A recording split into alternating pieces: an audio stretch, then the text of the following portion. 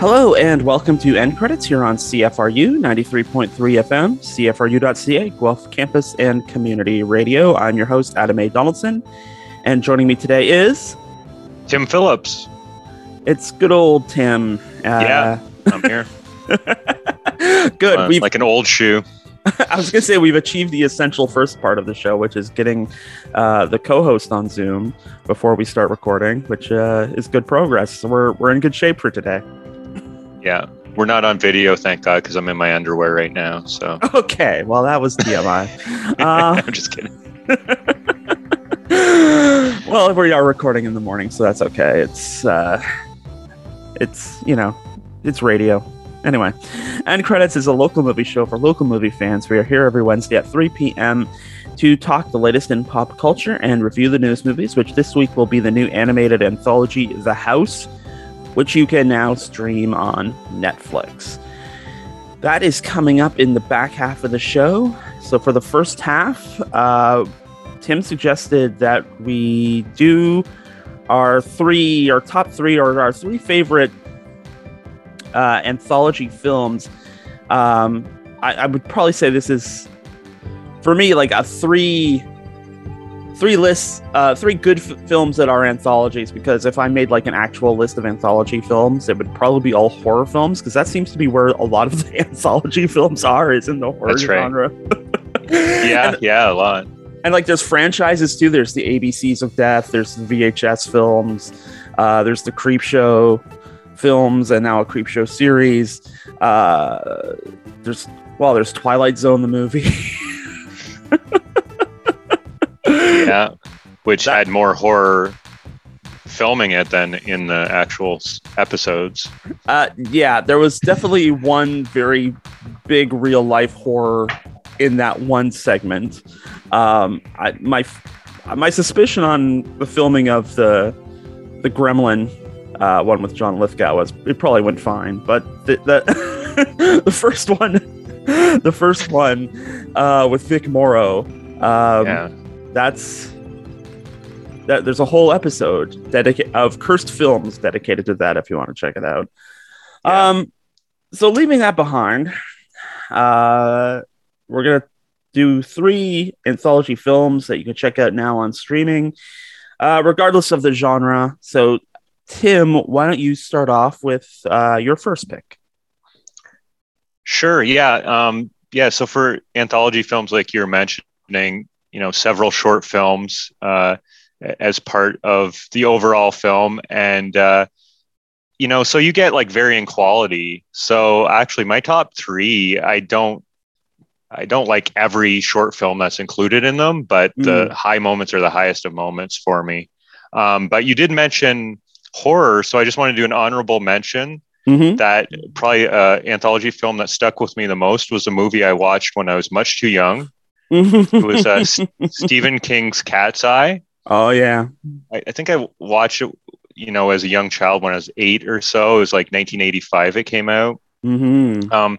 So it's not on my favorite list, but honorable mention, because I think my aunt, who was babysitting me at the time, did not know there was a cat on the cover. She thought I would like it. It seemed good.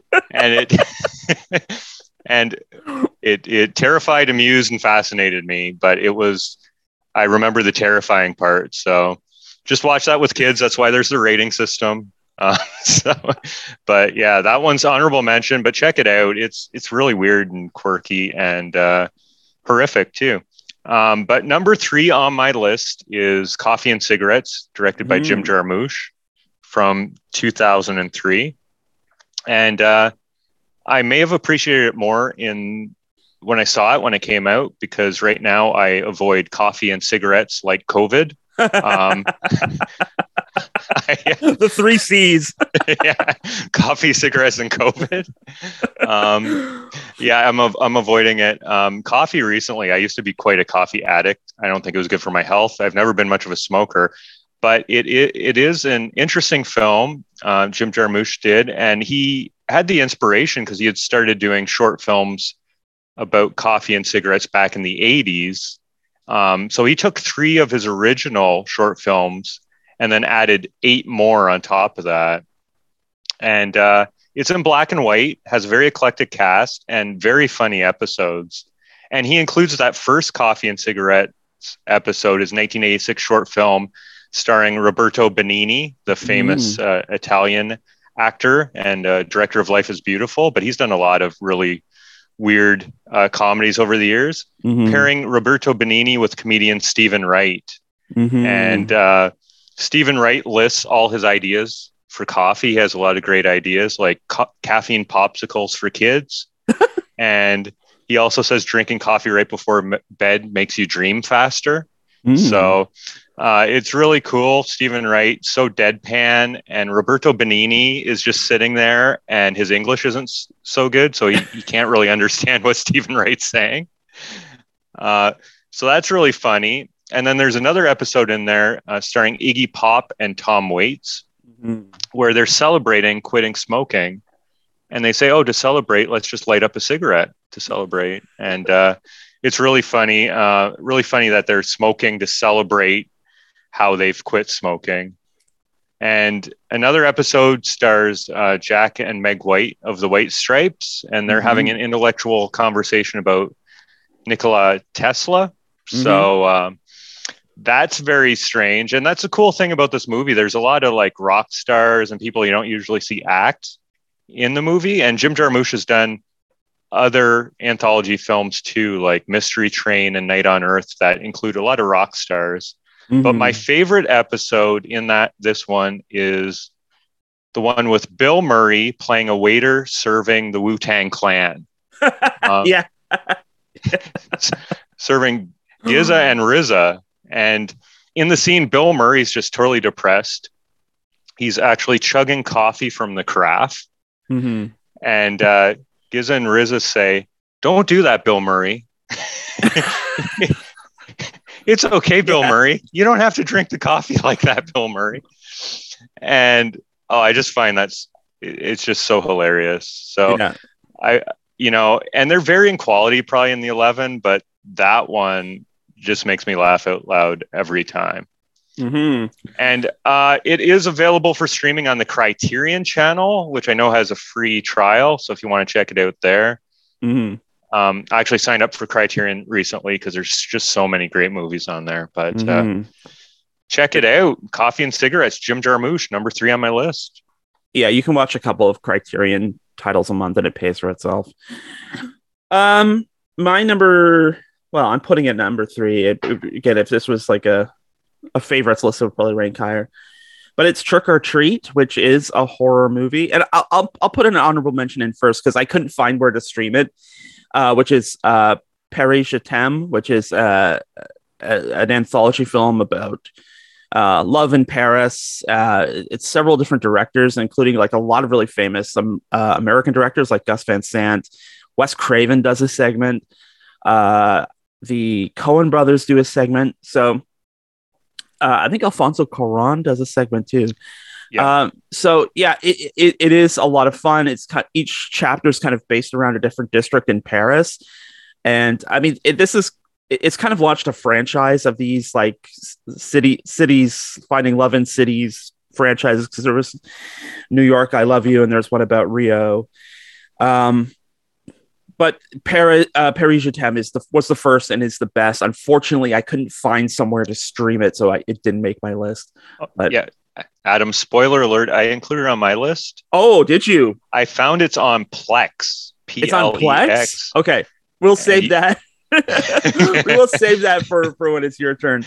Then I couldn't find it streaming anywhere, so I left it off my list. Okay, so I will get into my first real pick, which is Trick or Treat, which I saw at Toronto After Dark in 2009. This was when After Dark was in the summer for some reason, but now it's in October where it belongs. But yeah, it's an anthology film, which is 4 different Halloween stories, kind of based around like Halloween urban legends, like not blowing out the jack-o'-lantern before midnight, and the mean guy on the block and who doesn't give out candy, and like the sadistic principal who turns out to be really sadistic. And there's a segment with these four beautiful girls who are going to a Halloween party, and so they're dressed in let's say several provocative costumes, including sort of provocative takes on a couple of Disney princesses. Fair use, of course, but the girls end up being werewolves, and they're going to this Halloween party where they've lured a bunch of guys to essentially feed on them. And all through this is this little cherub, Sam, who is this like little figure who's dressed all in burlap and it looks kind of like a scarecrow, but also kind of like a gingerbread man. And he's kind of the Rod Serling of these stories, although he doesn't say anything. He just sort of like pops up at the end and sort of takes the audience from one story to another.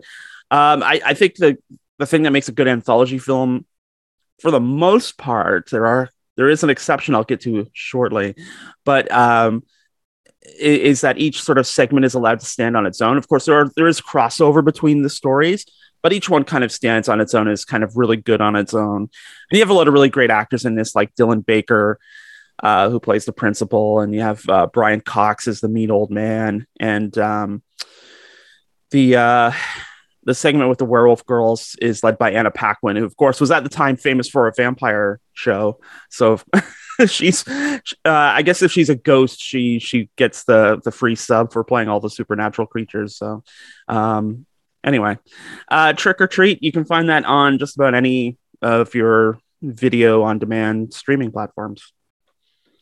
So Tim, nice. I hope I didn't spoil your number 2, but what's your number 2?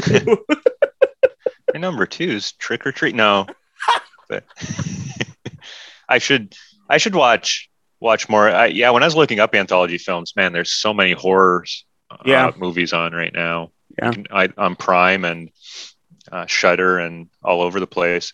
Yeah. But number 2 on my list is Akira Kurosawa's Dreams from 1990. Magic realist film of 8 vignettes, directed by the Japanese master Akira Kurosawa.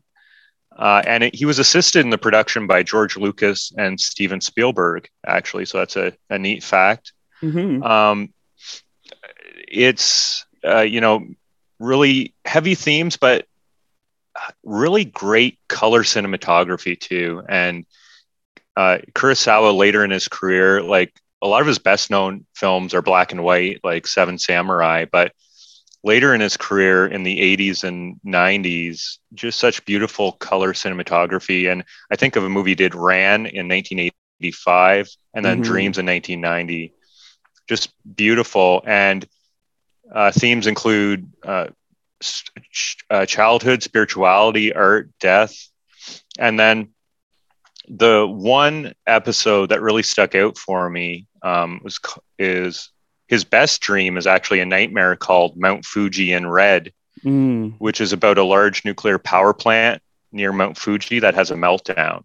And it is a terrifying tale. And I think it really does predict the Fukushima nuclear disaster caused by the earthquake and tsunami in Japan in 2011. So it's really prescient that he did this in 1990, 21 years before that disaster. And it's interesting because there is a lightness to some of the episodes and talking about childhood, but then this one just is like just wallops you. And I think it's one of the more powerful things I've seen. Mount Fuji in Red. And I think just later in his career, he just was, confident in himself. He's always was a great director, but he was able in this to really sort of delve into things he wanted to change in the world. I think he talked about, how humans are affecting nature, and what he's seeing in Japan specifically, and what he remembers from his childhood. And apparently these were dreams. These were actually based on his real dreams, that recurring dreams he had. So it's definitely an interesting piece, and I would definitely take a look at it. It is streaming. Someone posted it on YouTube, the whole movie. So all right, fair enough. Thank you to that anonymous donor. It's on YouTube. It also says that it's on Hoopla. So you may be able to find it with your library card because that's through the library system. Yeah. But I'd definitely check out Akira Kurosawa's Dreams, number 2 on my list. Yeah, just a word of caution about Hoopla is that different libraries have access to different materials. So I don't know if it's available through the Guelph library system, but it could be. It would be interesting. I have not seen Dreams, but I mean, people think Kurosawa was a 1950s, 60s director, but I mean, he worked pretty much right up to the end. So it's a good reminder of that. Yeah, and check it out on YouTube. Thanks to whoever put that up there. Well, yeah, if all those fails, maybe somebody put the whole thing on YouTube. My next pick is 32 short films about Glenn Gould. Nice. Which is about the famous Canadian pianist. Some people might know him as a pianist. Some people might know him as the statue of the guy sitting on the bench in front of the CBC in Toronto. But he was a remarkable pianist. Changed the game for a lot of people, really changed the way people listen to classical music at a time when, there was kind of no international recognition for Canadian culture. He kind of stood out among the pack. But I mean, he had his issues, as we all do, and certainly he had his demons. They sometimes threatened to consume him. Some might argue they did consume him.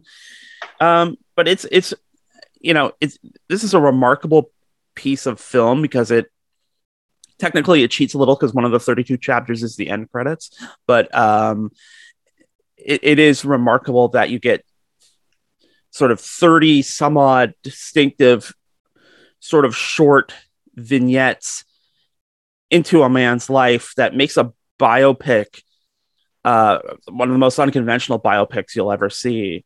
All basically held together. It's the same director all through, basically held together by this really tremendous tour de force performance by Colm Feore as Gould, who sometimes has to act against himself, and sometimes there's a bit of documentary in it. There's a bit of animation in it. There's recordings of his performance. It's interesting that you kind of get Ondaatje coming up, the author Michael Ondaatje coming up at the same time as you get this movie, because they're both kind of very similar styles that a life is told in these sort of short little bursts of insight, randomly collected from various sources. Coming Through Slaughter is the name of the book I'm thinking about from Ondaatje, as about a New Orleans jazz musician from the 1920s who was hugely influential, but there's not much known about his life. So Ondaatje collects the little bits and nuggets and turns it into a narrative. And it's kind of like that with 32 short films about Glenn Gould. And it's a Canadian film to boot. Francois Girard directed it, teamed up with Don McKellar, who was the co-writer.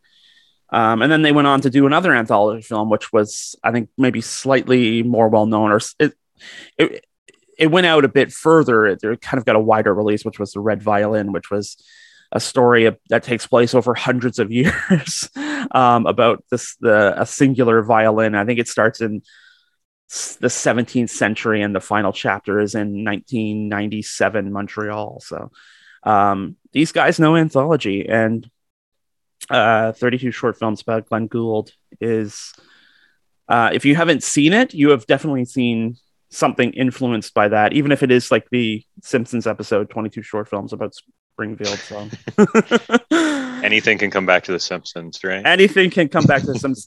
And it is streaming on all the usual VOD platforms. You can rent it on Apple, but for actually for a couple of bucks more, you can just straight out buy it, and it's probably worth buying because you'll definitely want to revisit it again. Yeah, that's awesome, Adam. I haven't seen that in years. I'd definitely like to see that again. Yeah, well worth checking out again and again and again. So by process of elimination, Tim, I think we know what your next one is. Yeah, and thanks for. I have less to say now. Thanks for that. Oh, no worries. Number one is Paris Je t'aime from 2006. 18 short films about the different arrondissements or districts in Paris, as you'd mentioned, Adam. And there are a lot of superstar talent involved, like you mentioned, Gus Van Sant, the Coen brothers, Cuarón directs, and I think there's a really good quality about most of the films in it, which is tough when you've got that many short films. But there is good quality control on these. But the one that really stuck out to me the most is the very last film, which was directed by Alexander Payne. Yes, and Payne was involved too. Yeah. Yeah, the 14th arrondissement, and it's probably one of the best short films I've ever seen. And it's just so simple, and I think it tells a story. Whereas some of the other episodes, there's like drug dealing going on or whatever, and it's all good. It adds some elements to it, but this is just so simple, and it's just it can like make you emotional watching it. It's just one actress. It stars Margot Martindale, who had a recurring role in The Americans as Claudia in the show The Americans, and she's been in a lot of movies and television as well. Probably will recognize her. And it's directed by Alexander Payne, but written by Payne and Nadine Ide. And it's great movie just with voiceover. And it's about this postal carrier from Denver, Colorado. And she's just been working her whole life. She hasn't really traveled anywhere. And she's going on her first trip to Europe. So it's her in Paris, reciting in very amateur French what she loves about the city and all the great adventures she had going through the city. And it's just, I just think it's amazing. And she loves Paris. And then you have little like glimpses of, they'll show the Eiffel Tower, they'll show, the L'Arc de Triomphe or Champs-Élysées, all these areas she goes to, a lot of the tourist areas, but then there's moments she's just sitting in a park and she's just enjoying Paris. And she just says that she loves Paris, and it really fits with the title Paris Je t'aime. I love Paris. She says how much she loves Paris, and her only hope is that Paris will love her back. And it's just an inspirational story. I know about somebody you can relate to. Somebody's been working her whole life, and she finally gets a chance to go there, and she goes on her own. People, travel on your own. It can be a brave act to travel on your own to a foreign land, and she does that. She sees the sights, and it's like you just feel like you're really happy for that character for being able to do that. And I think it really caps off. I can see why they put that as the last episode in the anthology film, because it really hits a crescendo at the end. You're just feeling like, oh, this is great. This gives me a warm feeling about Paris and people who visit there. And the other episodes, they're great, and I definitely watch it from 1 to 18. But that last one's quite the capper. And if you don't have a lot of time, fast forward to that one, because it's a great short film. And Paris Je t'aime, like I was mentioning before, I found that it's streaming on Plex, which I've never used before, but it's free. It looks like it just pops up free on your computer. And I don't even think there are ads involved in it. So check it out if you can. All right. Well, I stand corrected. Well, that's all right, Adam. That's all right. You know more about this than I do, but I just happened to stumble on it. No, that's completely fair. The thing about as I said, there are a lot of, or at least a couple of sort of spin-off features. And I remember seeing New York, I Love You. I think it was at Toronto Film Festival. And I was like kind of so stoked because I really loved Paris Je t'aime. And I was like, oh, this is going to be equally great. I mean, they've gotten a bunch of other people, but it's going to be great. And it was I remember being so disappointed in it. I mean, not that it was necessarily bad, but it was not as good or as insightful as as Paris Je t'aime, and maybe it's because they sort of got everybody who wanted to do this right off the top. Like, even the Wes Craven one, like Wes Craven doesn't get enough credit for just like, I mean, granted his segment is like horror infused, but it is also quite lovely at the same time. You can see that people, Paris is just type of say people have like an emotional response to it. Yeah, you maybe. You'd think New York too, but I think I saw that and I was like, what? But it's kind of tough in other cities maybe to get that sort of imbue with that sort of emotion. Even when you do like a horror or a different genre piece, you're still imbuing it with that emotion because you have that love of the city, right? I do wonder if maybe it was like if you go back in time and say do like a New York I Love You like set in the like the grimy 70s and 80s, and maybe it would be a bit different, but I digress. New York I Hate You maybe is what people back then. Maybe we all look at it and we like the pictures, but I'm sure there were yeah. My last pick is kind of an obvious one. It's Pulp Fiction, which is I think technically an anthology film, because again, all the segments kind of work on their own, but they are sort of tied together as well. Even like you just like the Christopher Walken scene where he plays the captain who gives Butch the gold watch that his father smuggled through being a prisoner of war. That's just like a great sort of like one act because it's all monologue. It's all Walken. It's beautiful to watch. Beautiful. Yeah. It's because he doesn't break character, even as he says the most like ridiculous things about carrying the watch in his, in his posterior, let's say. It's fun. It's disjointed. You get so many great like actors who become stars after this, like Samuel L. Jackson and Uma Thurman. You get a lot of people who were stars and maybe get a kind of a bump out of this. People like Harvey Keitel and John Travolta, obviously. Mm-hmm. You get Bruce Willis when he's still like choosing good projects and is awake while making them. It's what's he doing lately? What's wrong with that man? You don't even want to know. The most recent one is he plays like an FBI agent next to Megan Fox, but it's very clear they had him for like a day, 2 days tops. But I mean, we can talk about Bruce Willis's recent choices. That could be like a whole episode, but let's do it.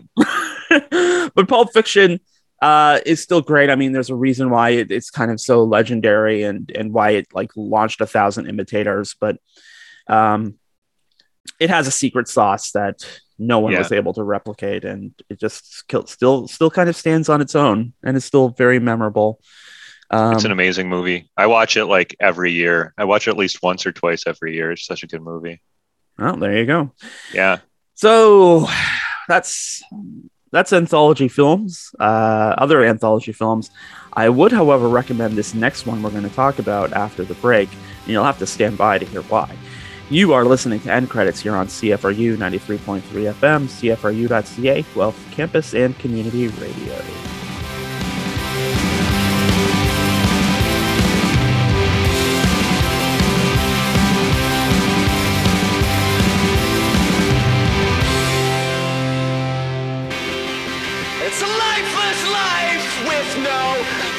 Trust to give, but you're not mine to die for anymore, so I must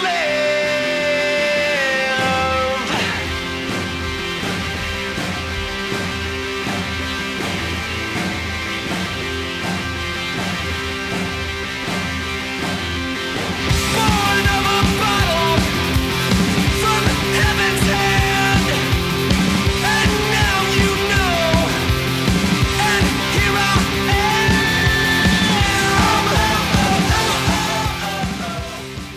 What funny shoes. You should take them off. No need for them now. Yeah, I guess you're right. Can we have a look at the show bedroom? Yeah, it's just through there. Feel free. I'll be downstairs if you need anything at all. Just call. We're very interested in your house. That's great news. Extremely interesting. Okay, and that was a clip from The House. It is the new film from Anna de Swaif and Mark James Rolls, plus Nikki Lindroth, Von Beer, and Paloma Biza. And it features the voice talents of Mia Goth, Jarvis Cocker, Matthew Good, Susan Wacoma, and Helena Bonham Carter. So, for obvious reasons, as you may have inferred there, this is an anthology movie. It's an animated anthology. And I was completely unawares, Tim, when you suggested this. I was like, what is this? The house he is speaking of? Tim's lost his mind here, right? No, I believed you. It was a movie that's on Netflix right now. But I was completely unaware that this was a thing coming out. Like, I hadn't seen anything about it, but I'm glad you brought it up. Because it is very, very good. Yeah. Anyway, what appealed to you about The House? So you kick us off. Okay. Well, I wasn't sure what I wanted to review next for end credits, and I had seen some popular fare recently that I liked. I liked Being the Ricardos. I really liked it. Nicole Kidman gives an excellent performance, but I wasn't sure what the rest of the team was going to be reviewing on end credits. And I like weird and wonderful movies, so I looked this up, and like in the log line for it, it said weird animated British movie, and I was like, that sounds good to me. And it has the voice talent, like you said, of Jarvis Cocker, which one of my favorite bands, Pulp, from the 90s, Britpop. Mm-hmm. And I was like, wow, he's involved, and he's involved in the soundtrack too. So that caught my eye, and I saw like some stills from it with like rat characters and cat characters and weird looking human characters. And I said, this looks like a good movie, and it was getting good reviews. So I was like, yeah, let's take a look at this beast here, The House. And anthology films, like we mentioned earlier, there have been so many good anthology films. So it was interesting to see what they would do with the three different stories tied to this one house and how that would play out. And so that's why I picked this one. And I'm glad you accepted the challenge, Adam. Yes, so am I, because you will never see a movie like this. I don't know where you would see it otherwise. But I mean, it is both within Netflix's habit of like plucking weird stuff out of the ether and then giving it a platform, and then also burying it so no one can find it. It's infuriating, but I'm also grateful at the same time. But it's such a beautiful film. There's you can almost reach out and touch the characters. They feel so alive. They feel so tactile, and it is stop motion animation.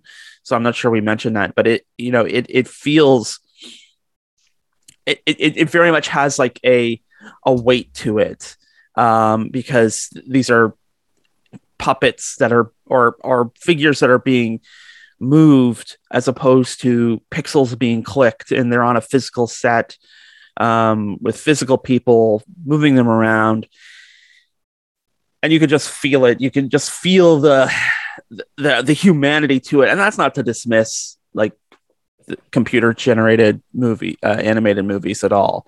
Mm-hmm. But there is something about the physical presence of these characters that you cannot, like, no matter how well animated like fur is like blowing in the wind, it just does not come close to seeing every whisker move when you get one of these rat characters in close up.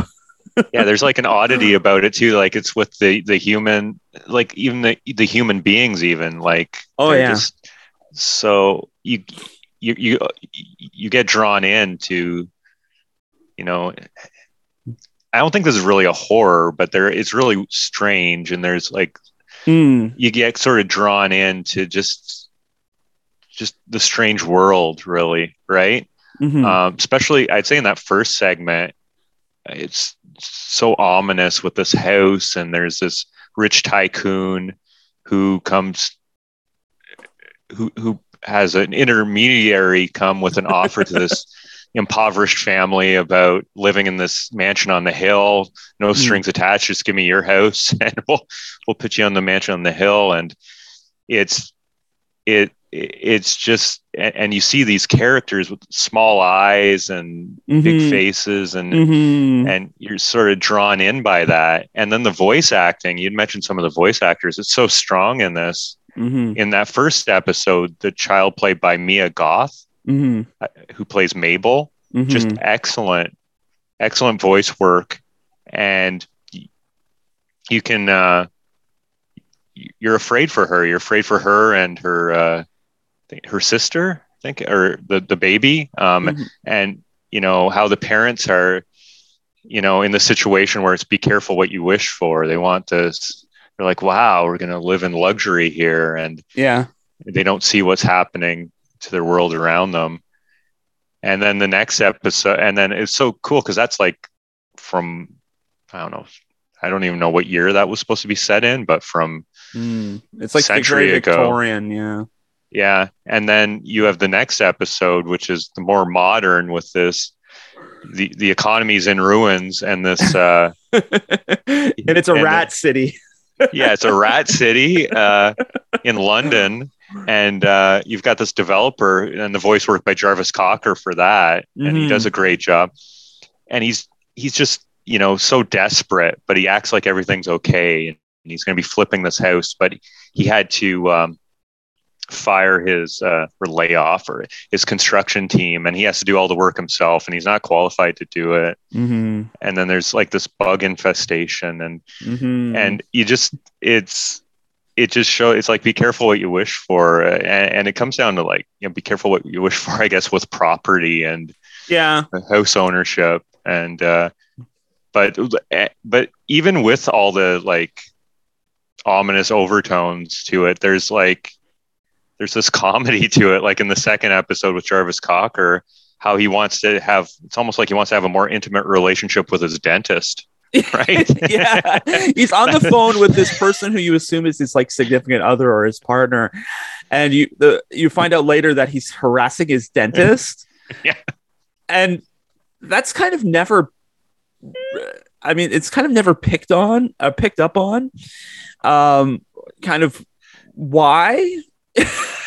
It's just this bizarre thing in a series of, and it's kind of in the middle of like this couple arriving who say they're going to buy the house, but they kind of just move in and kind of take over.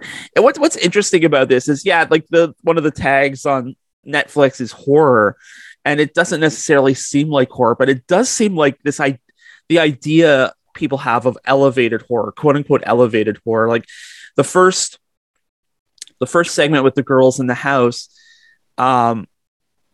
feels very much like an A24 kind of release where, you know, it's like one of these Robert Edgar films where you're not entirely sure what's going on, but every minute of the film there's a sense of unease.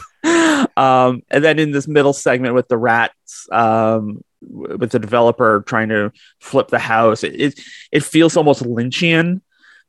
Because you get the thing with the two mice who keep saying, "Oh, we would like to," and they talk in this very like Children of the Corn way. We would like to buy the house.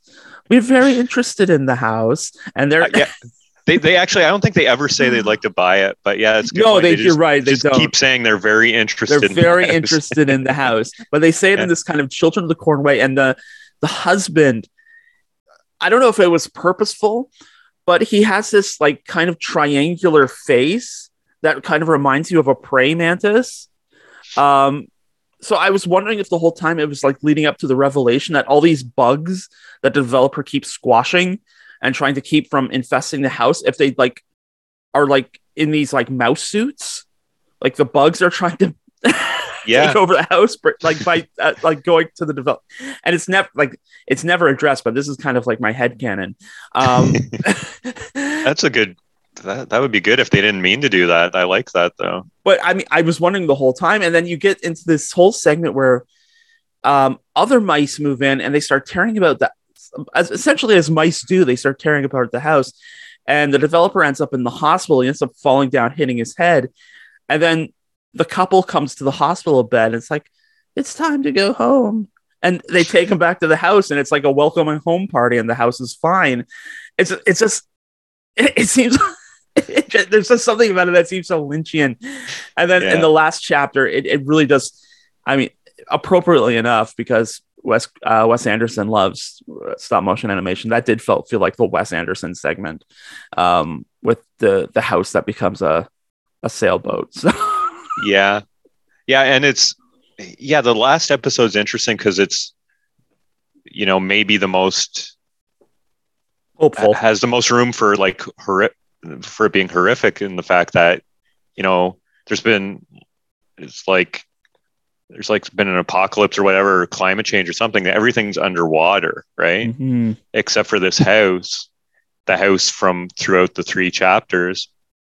And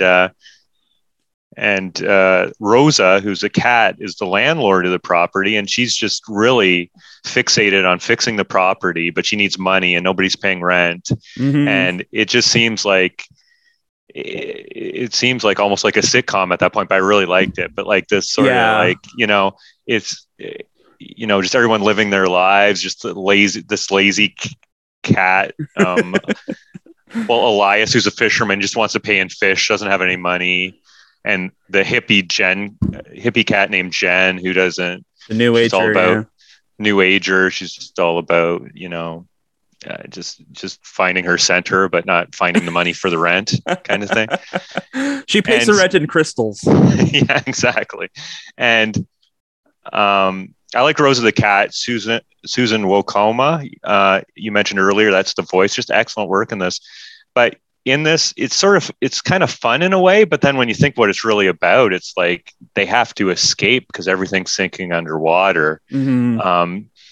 So there's sort of like this pathos. So there's comedy and pathos in it. But I think that one has a really nice mix of the two. Mm-hmm. And when that character Cosmos comes, it's just, he's hilarious, right? He's Jen's boyfriend, who's her spiritual partner, or however she describes him. And then it turns out he's a handyman, so he's going to help Rosa. But it turns out that he's just turning the house into a boat. Mm-hmm. And actually, that might be the smartest thing to do. It seems like when you see him taking the floorboards out, you're thinking, well, this is, this isn't right. This is just this crazy guy. The house. He's destroying the house, but really he's saving their lives by making a boat, right? So, it's an interesting blend there, and the whole thing, it's very interesting. It's too bad it is sort of buried on the Netflix platform. Yeah, but it's really, it has a lot of dark elements to it, but there's a lot of humor with it too, and I think it's a good blend of that. And I've read a lot of reviews saying, "Oh, it's really dark and weird," and there's dark moments, but I think it's definitely does a good combination, good balancing act between the comedy and the dark moments. I mean, it is dark and weird. I mean, that's in the soup. It's but I and in the first story, which is maybe the darkest and the weirdest, arguably, I mean, I felt a personal connection to it because one of my nieces is named Mabel, and so she's 4. She's not 9, but she's 4. But I mean, she does have certain looks on her face, like of like sort of vague disgust or confusion at times, and even though the Mabel puppet in the film is not necessarily expressive, I was kind of overlaying my Mabel's expressions with hers. It's like, because there are scenes where like Mabel's trying to figure out what the heck is going on with her parents in this house, and all these weirdos are sort of like cackling in the corner, and she has this expression on her face like am I the only one seeing this? Doesn't it seem weird to anyone else? But I mean, she also has this like she saves her sister at the end and is very protective of her little sister. My niece Mabel has a little sister too. So I guess I was reading some of my own stuff into this, and just like the protectiveness of looking out for the little sister as everything descends into madness around them. Does your niece have a British accent? No, sadly. Okay. No, that would probably put it over the top. But even the middle segment where he comes home and it's not destroyed and all the mice welcome him home and herald him. I mean, it's like, I think a lot of people know what it's like to sort of feel economically ground under, having lost a job or lost a home, or struggling to keep a home or struggling to keep a job, or a lot of these. There's definitely a feeling of the developer as sort of like con man. He's like got all these plates spinning on poles he's trying to keep in the air, but at the same time, there is something sort of warm about, like, he's hit rock bottom and he comes back, and all these people he thought were interlopers are kind of like, welcome, it's all uphill from here, welcome. it's so bizarre. It's so bizarre that segment ends how it ends. And then the third segment too, that is kind of more funny and more hopeful. I'm glad I kind of saved it to last, because there's a lot of white knuckle stuff in those first two segments that you get to the third one, and it's just kind of it feels kind of a relief. There's this, as you said, there's like this sitcom-y vibe because there's wacky neighbors, and then this other cat comes along who pitches a tent on the lawn, and is, one day he's all like, yes, I will help you fix your house, and the next day he's like tearing the house apart to build a boat for somebody else. And it's so bizarre, but it's so wonderful, and just like the craftsmanship of the world. And I don't know who came up with this. There were three different directors, or including a director team. Mm-hmm. But there was one screenwriter, Edna Walsh, who's done mainly theater. Yeah, Irish playwright. Yeah, it's like the most notable thing she's done movie wise, other than this, is Hunger, the Steve McQueen's breakthrough movie.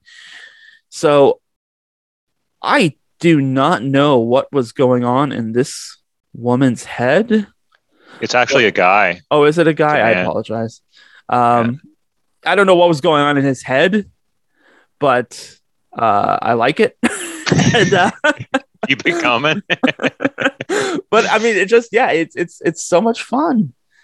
It's in an occasionally disturbing kind of way. There's the world is so rich, and going into this cold is kind of the best thing, because I didn't know what to expect from it, and I just found the experience so rewarding from an artistic level and a story level. Yeah, agreed. It'd be great if it was a series, if they did come out with more, but I'm pretty sure that was just like a miscategorization on some sites. But it'd be good if it was, or they come up with a sequel or something, because this is really odd, and I think it'll find an audience eventually, maybe become like a cult film. But now it's tough to see it because it's sort of just buried there, like you said, on the platform. This has cult film written all over it, and I mean that in the best possible way, because it's made with such earnestness. But I think I would understand if only like a limited audience sort of clued into this, but it will be a very passionate audience. This is something I like, Trick or Treat, which kind of didn't pick up steam until years after it. I think, if I remember, Trick or Treat was released direct to video. It had like a little festival run where it was at places like Toronto After Dark, and then it went direct to video. But it picks up sort of steam years later, and becomes sort of a cult film. And I could see this happening to The House as well. Somebody online, I was reading some other people's thoughts on it, and somebody said it was like Wes Anderson meets Coraline. And I was like, yeah, that sounds about right. Yeah, that's a good comparison. Yeah.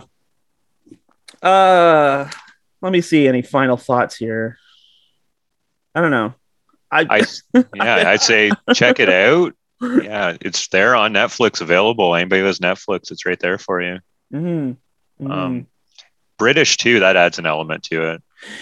There's something about it, like that first episode, the fact that it's with the English accents, it just mama, what's going on, mama? It just, I don't know, freaks me out in a good way, I think, though. Yeah, there's a kind of like Twilight Zone, Downton Abbey vibe to it. Because it starts with like, apparently the father comes from like a wealthy family, and so they're living in this like shack in the woods, and the family comes by, and it's like, oh, they don't say this place is a dump, but they basically do it in the snooty British way. And then, I mean, that starts the whole thing moving with the lesson again is like, don't meet random people in the woods and do what they tell you. But how many times do they have to put that in films, right? You have to be told, don't meet random people in the woods and take their advice. But no, there is sort of a bit like that too. And again, it's such a weird way to start this thing, because you have no idea if you go into it not knowing anything about this, and you're like, where is this going? And you just encounter all these weird characters who are like cackling to themselves, and then Mabel comes along and is like, what are you laughing about? It's like, oh, hello, miss, how are you today? And she walks past like workers doing work on the house in weird corners, and it's so bizarre, but I'm here for it. Let's do it. Yeah, and Thomas, the go-between, who then he's like, I'm just an actor. And he's just, you can tell he's uncomfortable the whole time, right? He's just putting on a show for them, having them sign the contract. And that is, I love that part, because then it's like, wait, what is going on here? Who's having you act? What is this acting for? Who is it for? What is the purpose? And you never find out why. It ends with Mabel and Isabella, the little sister, like abandoning the house and that's the weird thing too. The house is destroyed at the end of the first segment, right? I think so. Because then we come to the rat segment, and not only is it a rat world now, the house is back and it's fine. So just like the basics of like trying to understand this world, where you go from like 19th century human world, 21st century rat world, and then like post-apocalyptic cat world, and it's the same house. Makes sense to me, Adam. All right, well, fair enough. Yeah. I guess we'll have to leave that there. If you have any thoughts about cat and rat world and human world and how all that evolution worked out, I guess you can talk to us on social media. Anyway, we'll have to wrap up our show. We hope you liked it. If you want to listen to us again, you can find it on our website at endcreditsradioshow.com. You can download it from the Guelph Politicast channel every Friday at Podbean or through your favorite podcast app at Apple, Stitcher, Google, TuneIn, and Spotify. And speaking of Spotify, you can find the playlist for much of the music that you hear on the End Credits show. Just open up that Spotify app and search for End Credits on CFRU.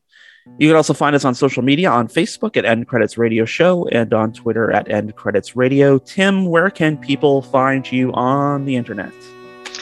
On the internet, Flash in the Deadpan.